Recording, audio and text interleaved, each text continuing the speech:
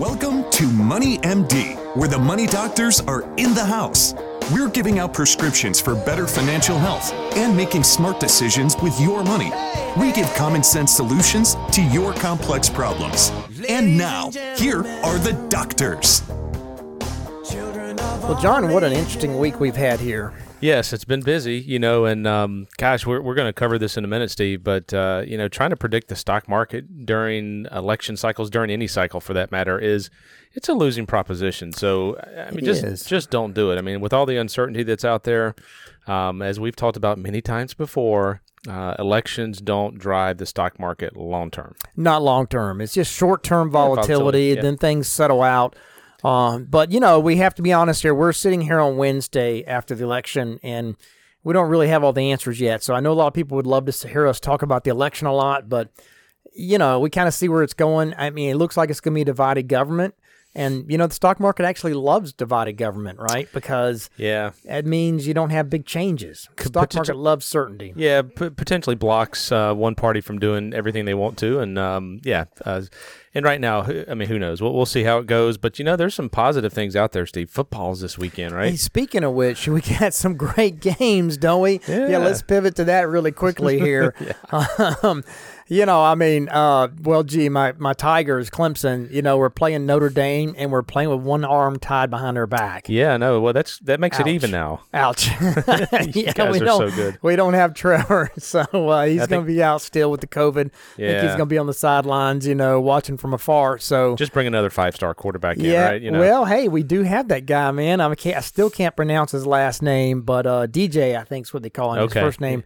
He had a great start against Boston College last weekend, so the line's only like 5 points in Clemson's favor, which is a very low line for Clemson because they've done so well. So should be exciting. 7:30 on Saturday. Yeah, and Florida Georgia play big game. Yeah, big game. Number 5 against number 8. Yeah. That's a 3:30 on Saturday. I mean, that's going to be a great game, and we'll get to see what if Georgia's really got the stuff that we think they do. I mean, they've been playing impressive. And South Carolina plays Texas A&M. Let's not forget about them. Of course not. Yeah, and you guys. Good luck with that. That's all I got to say is good luck. Well, we're getting into the holiday season too, man. I'm starting to hear Christmas commercials already. It's like, oh, come on, let's wait a little bit. A little early. Let's get past Thanksgiving. I always have a little revolt when I start seeing Christmas decorations before Thanksgiving. And music too. Christmas music. A little early, but hey, we've got to think about some positive things here. That's right. A lot going on. And speaking of positive things, we have some great topics here. John, we're going to start off with the 10 don't do's with your money. Mm-hmm. This is a Dave Ramsey. Basically, it's from Dave Ramsey. These come from Dave Ramsey. But, there's a lot of things with your money you shouldn't do. Mm-hmm. And we got 10 of them here. And, these are going to hit home. Yeah. These are good. And people will probably recognize some of them, but some of them are new conversations as well. And then we're going to switch gears and we're going to do a little deep dive into something called market capitalization. You hear that term thrown around quite a bit, and we're going to dive into it and explain what it is and why it's important and how it kind of impacts your investing strategy. Yeah, a little bit of a technical discussion, but it's important. It is an important term to understand, so that'll be good. By the way, I'm Steve Marbert. I'm a Dave Ramsey SmartVestor Pro with over 25 years experience in providing financial planning and investment advice. And I'm John Travis. I'm a Dave Ramsey certified counselor, have an MBA in finance, and have been helping corporations and individuals with planning for over 28 years.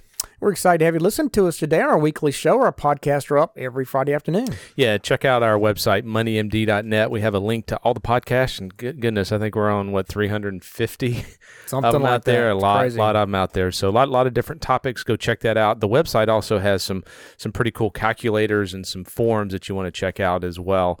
Facebook page, we do a prescription of the week every week, and some of them are funnier than others. We have our nerdy free spirit, Sarah, that does them occasionally. She's fun. You and I are a little bit more serious. Absolutely. When we do them, but check that out. Yeah, absolutely. And we'd like to hear from you too. So link to us there on our website. Send us your questions. We'll cover those here on the show. But we're going to start off here with the financial fact of the week. Yeah, Steve, one of the conversations we've had with a lot of clients over the last couple of weeks and much, quite frankly, is, gosh, I'm really nervous about the election and the uncertainty and who wins. And we've done quite a few topics on this. The data says regardless of who wins, the market has done similar between Republican and Democrat.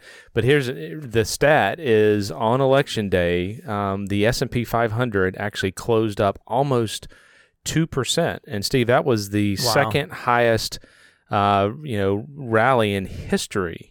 On election day. On election day. And so there was no one out there saying, hey, the market's going to be up 2% on election day. No one was doing that. Nobody predicted it. No. That's the key. Yeah. And so, so there are a lot of folks that, not a lot, there are some folks that really concerned and went more conservative because the potential of volatility, and we still may see some, there's no doubt. But goodness, 2%, that was a very positive day.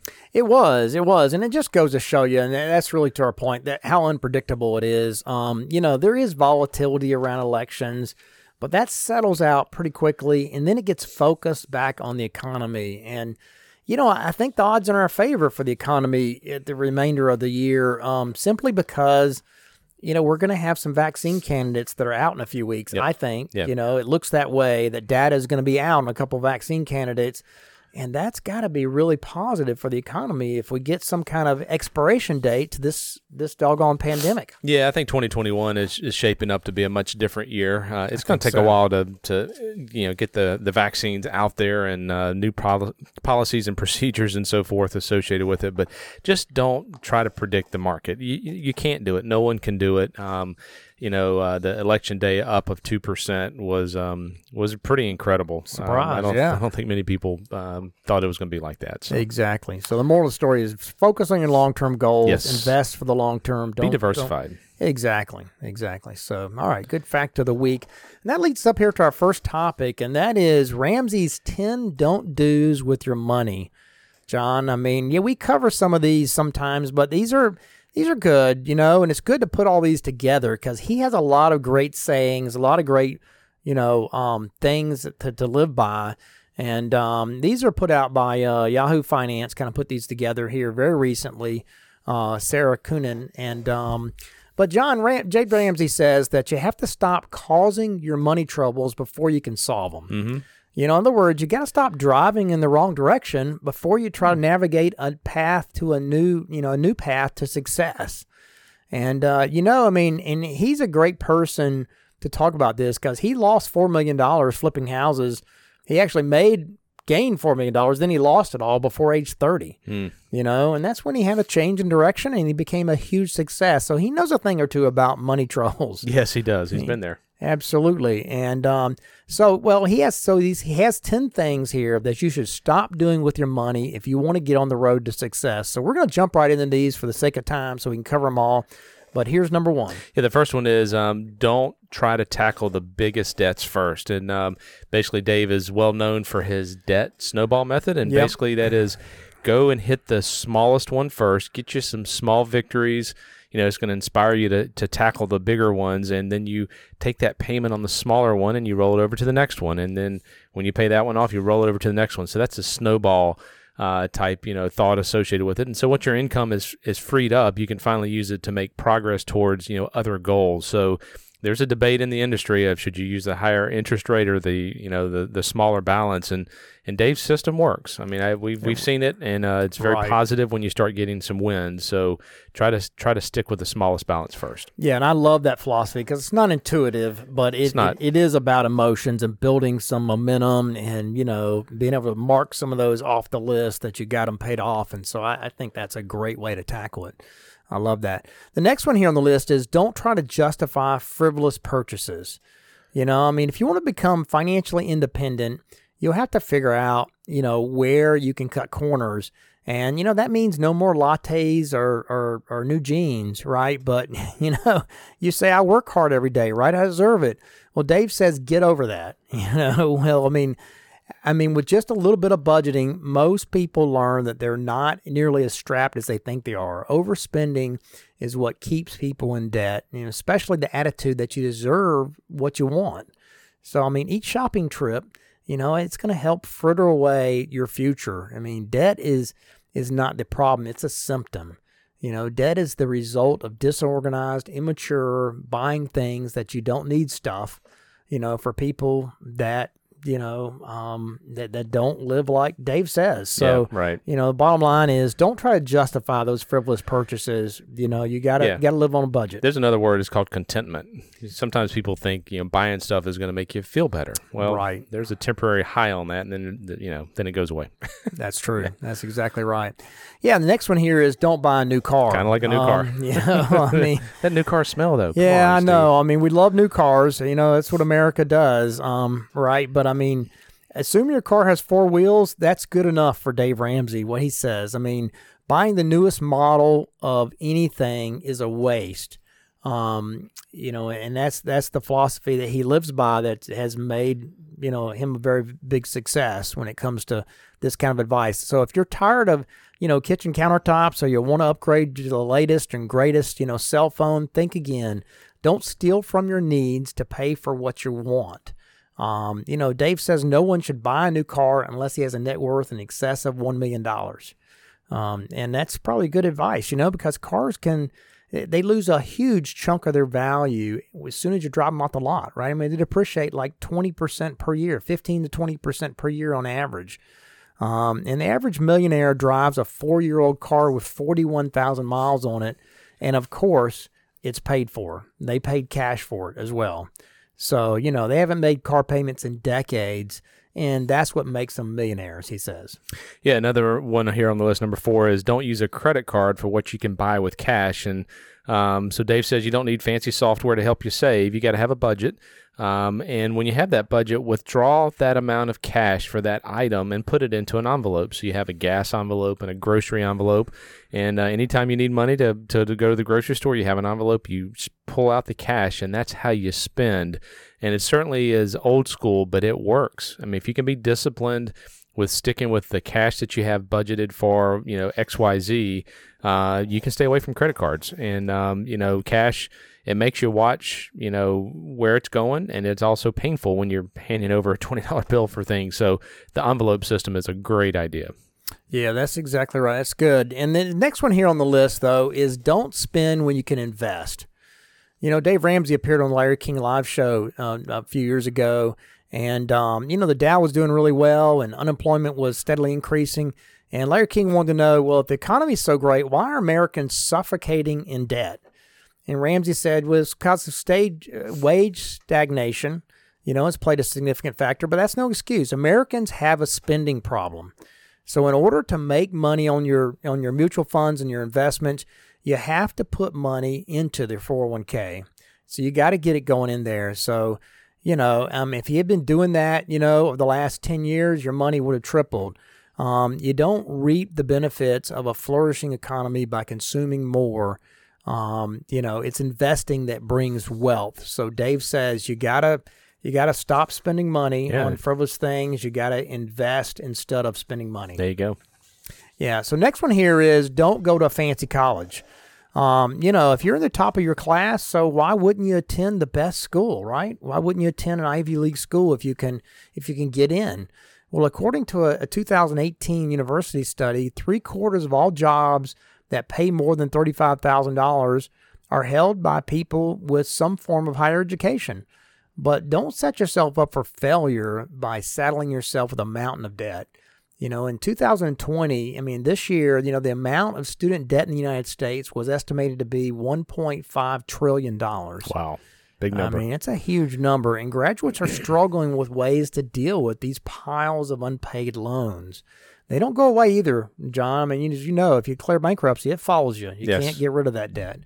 So Ramsey says, the important thing is getting the decent education without taking out loans, without ending up with a ton of debt, not the prestige of having an Ivy League school diploma on your wall, and that's the biggest lie that we've been led to believe, is where you went to school has some correlation with future success. He says that is not true. It has almost no correlation with your success. Yeah, number 7 here is don't splurge once you graduate. So when you leave school and you find your first job, you may feel like you have money to burn, but you got to be careful. You got to, if you have student loan debt, you've got to pay that off. If you have car loan debt, you have to pay that off. Get an emergency fund. You may have to continue to eat, ramen noodles and instant coffee for a little bit, but try to live like a college student until you can get past the debt and the emergency fund, because when you do that, you start building wealth, and that's baby step 4. So, be careful. We see a lot of folks when they graduate and they have a good income. Well, they need to put that towards, some of the debt issues that they have. So that's a big one. Yeah, that is a big one. That's good. And next one here is don't give your kids an allowance. And this is one I like. When my kids were small, I lived by this because I really believe this. And we've talked about this before, but Dave says America doesn't have a debt crisis. It has a parenting crisis. And financial literacy starts at home, and parents are setting their kids up by failure by giving them an allowance. And he just doesn't like the word allowance. It kind of sounds like you're not good enough. So you have to do something. We have to do something for you. You have to give you something for free. Kind of sounds like welfare instead, he calls it a commission. So you got paid for doing chores. That's work, so get paid, or you don't work, and you don't get paid. He says his daughter, Rachel Cruz, has, co-authored the book, Smart Money, Smart Kids. And, she agrees with that. Kids quickly learn that money doesn't come from mom and dad, from their back pocket, if they're paid a commission and if they're paid for chores instead of given an allowance. So, of course, Ramsey said that, all the work that he did, all he did for his kids was age appropriate, right? So you don't give your 4-year-old, of course, tasks that they can't do. You don't send them off to the salt mines, as he says, but instead you give them something that's appropriate for them that they can do. But at the same time, let them earn their money. Don't give them an allowance. Sets them up for failure. Next is don't buy an engagement ring from a jewelry store. Now, this is one I've never heard before. I haven't either, yeah. Yeah, this is good. You don't want to dazzle. I know you want to dazzle her, but don't start your life out together with a pile of debt.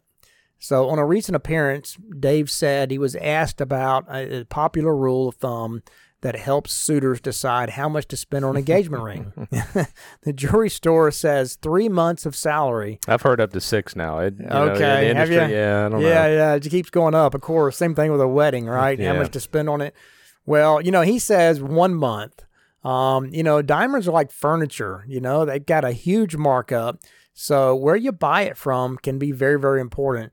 So if you go to a diamond broker or someone who knows a little bit about diamonds, even a high-end pawn shop, he says you can get a ring for a quarter on the dollar, even at a really good quality stone in it. So basically he's saying you save a ton of money by buying a used diamond, used ring. He says, don't buy it from a jewelry store. And I think that's great advice because jewelry, has a huge markup. Yeah. And the last one here is don't try to get rich too quickly. And, coming into a sudden windfall or, getting fortunate is very unusual. So, but building wealth takes time. And 90% of millionaires that Dave has met did it gradually without taking on huge risk. And he's certainly not about getting, rich quick, but that comes with a lot of risk and making bad decisions. So, we've seen young athletes get money and it basically destroys their life. So, the book of Proverbs sums it up really well. It's like wealth grown hastily will dwindle.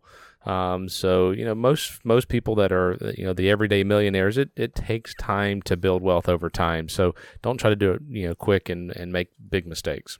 Yeah. All right. Well, those are great 10 great advice items from Dave Ramsey as usual. And that leads us up here to our question of the week.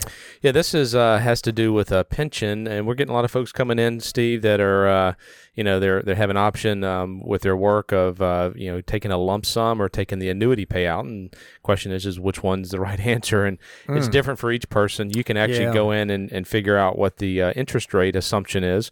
We've seen some recently in the 2.5% range, which is pretty low. So the question is can you do better than 2.5% out in the market over time? And history would say, that would be pretty easy to beat. So, but there's some other factors in their health, kind of their view of the market and so forth. So each decision is really, there's two answers. One of them is a financial answer. The other one is kind of a personal preference answer. So it depends on the individual situation. Yeah, I agree. So yeah, I mean, if you're going to take a lump sum, then you have to be able to replace that monthly pension Yes. with what it makes, and with that lump sum money invested in the market. And like you said, you got to be able to beat the assumed interest rate that's used in calculating that pension. Generally, it's 2 or 3% in that range. So, I like to take those monthly pension numbers they give you, run a present value on that at your life expectancy, and compare that to the lump sum, and see if that's a bigger number than a lump sum or smaller number. See how that compares to the lump sum, and then kind of what whether it's a fair pension or not compared to the lump sum, and then you make a determination of how what in your situation, do you want it to be guaranteed like a pension, or are you willing to take a little bit of risk and make a better return? I'll tell you that Dave's view on it is take the lump sum all the time. Yeah, I mean, that's just what he views of, because then you control it, and the other benefit is that it can, once you die, the lump sum, if it's managed correctly and still there, you can pass it on to your heirs. Once you die with the pension, it's gone. Yeah, right? I mean, most people do that, as we know. Most people take the lump sum, but you do have to make sure that it's an equal lump sum to the pension. Yes. Because, like school teachers are an example where I've seen some of the lump sums were ridiculously low compared to a huge pension. No brainer. You got to take the pension in that case. So you got to do that math of calculating whether it's an equal trade-off. Yep. So, but great question of the week. So let us know if we can help you with one of those calculations. All right, and that leads up to our next topic here, and that is, what is market capitalization, John, and why do we care? Yeah, people throw that word around a lot, and we're going to take a closer look at it. We're just going to kind of dive into it. So, market capitalization is also known as market cap. It's basically the total value of all the company's stock. And, Dave's not a big believer in individual stocks, but it's good to know the market capitalization terminology because it's going to impact how you invest. So, Steve, we'll kind of start off with why is it important? Yeah, exactly. Why do you want to know that? Well, I mean, it's important because it kind of lets you know as an investor the relative size of a company versus another, and it lets you compare companies. It measures a company's worth on the open market, and it's what investors are willing to pay for the stock. So it's all the shares of stock outstanding times the price of the stock per share, right? It comes up with the market capitalization. And a lot of people kind of mistake a company's stock price as a representation of its value, and whether it's healthy or stable. And that's just looking at the per share price. So it really has nothing to do with whether the company's big or small or whether the value. Yeah. So as an example, if you look in the fall of this year, PepsiCo company had a stock price of $139, while competitor Coke was only $49. But when you looked at all the shares outstanding, Coke's market cap is north of $220 billion, where Pepsi was just over $188 billion. So the stock price is a piece of the equation, but you have to look at the number of shares that are out there to give a true representation of the actual value. So that's right. Yeah. So market cap values, they also influence a lot of the indexes. Like S&P 500 index includes the top 500 U.S. companies that are weighted based on their market cap value. And not only does it represent the overall market trends and attitudes, but these are also used as benchmarks. So it's just a standard of measurement, basically. So what are the three? There are basically three market cap sizes. Steve will jump into it. The first one is large caps. Most people are familiar with.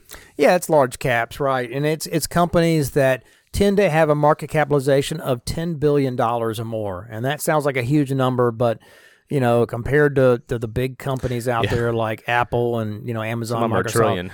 Yeah, they're almost a trillion. So it really is. That's kind of the break point. $10 billion. Large caps often have a reputation of producing, kind of consistent goods and services, that things you'd recognize, and they're brand names that typically ring a bell for most people, and they think of those as more stable, and they are. They're a little bit more stable. Investments in large caps are considered safer for that reason than small caps or mid caps, and they do pose less risk. Of course, the trade-off is they also tend to have less growth over time, and history has proven that. Yeah. So the second type of category is mid cap, and that's between 2 and 10 billion. and most of these countries are experiencing, pretty good growth. They're medium-sized companies. They're in the process of increasing their market share and improving their overall competitors. And at some point, if they grow enough, they'll actually be in the large cap category. So between 2 and 10 billion is the mid cap. Yeah, and then there's small caps. Small caps tend to be between about 300 million to 2 billion. Which are still big companies, right? I mean, they're not like mom and pop shops down here. I mean, they're publicly traded companies, John. But at the same time, some of them are names you would not recognize. A lot of them you would. A lot of them are restaurant chains, or, Buffalo Wild Wings is one, Ancestry.com, iRobot. I mean, so there are a lot of them out there that you would recognize. But they're publicly traded companies, but a lot of times they're more regional. They're not national, maybe, and they, but anyway, small caps tend to have a higher return over time. So it's a very valuable place to diversify into. It gives you stability overall. There are times when small caps do better than large caps, and they'll do it when large caps aren't doing well. Like from 2000 to 2009, small caps did well while large caps made nothing for 10 years. Right.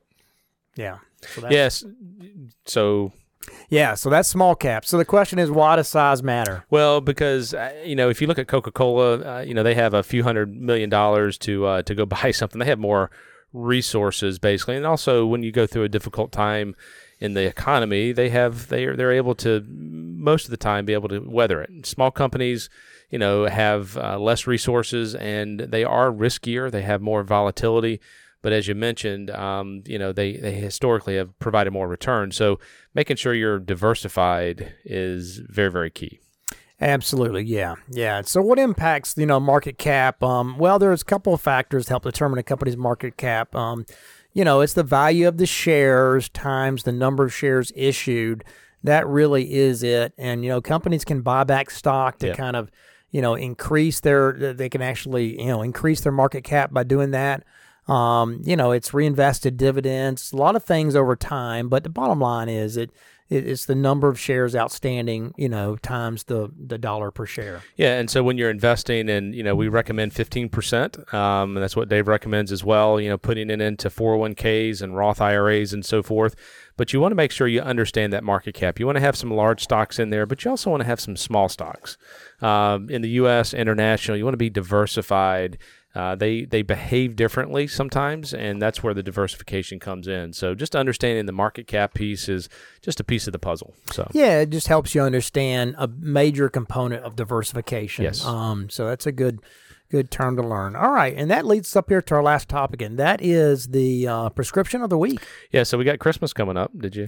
Yeah, wow, just 2 months away now. I know, goodness, it's crazy. It's a little early. We got Thanksgiving before Christmas. Yes, thank goodness. We got a little bit of time to plan on this, but instead of buying physical gifts, consider your time as a gift. Maybe it's a lunch date with your son or daughter, or a horseback ride through Hitchcock Woods. Tammy actually did that for my birthday. Oh, really? So we did, yeah. I mean, we've lived cool. in Aiken for a very long time, and we've been in Hitchcock Woods, but we've never ridden horses. So she got that as my birthday present, and it was pretty cool. It was a beautiful day, and I was a little intimidated by that. But, think about creating memories versus just buying physical gifts.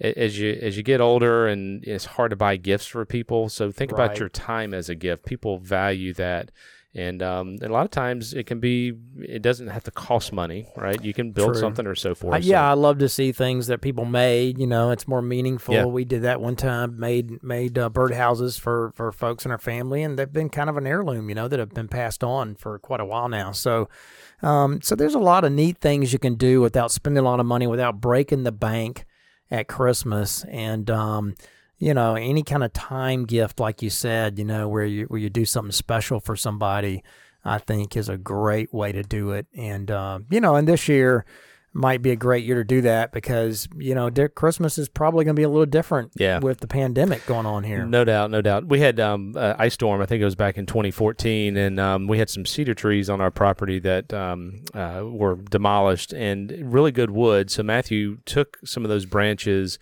whittled them down, sanded them, and now we have them as walking sticks. Oh, cool. Yeah, it is, and it's a great stick, and he engraved his name on it and so forth. But that's 6 years ago, and it will be with us for a long time. Something you'll keep forever. Yeah, that's right. No doubt. Right. Yeah, I love homemade stuff like that. Yep. Just really makes it special. Okay, good prescription of the week. And that brings us to a close for this week's edition of Money MD. Tune in next week to hear more prescriptions for your financial health.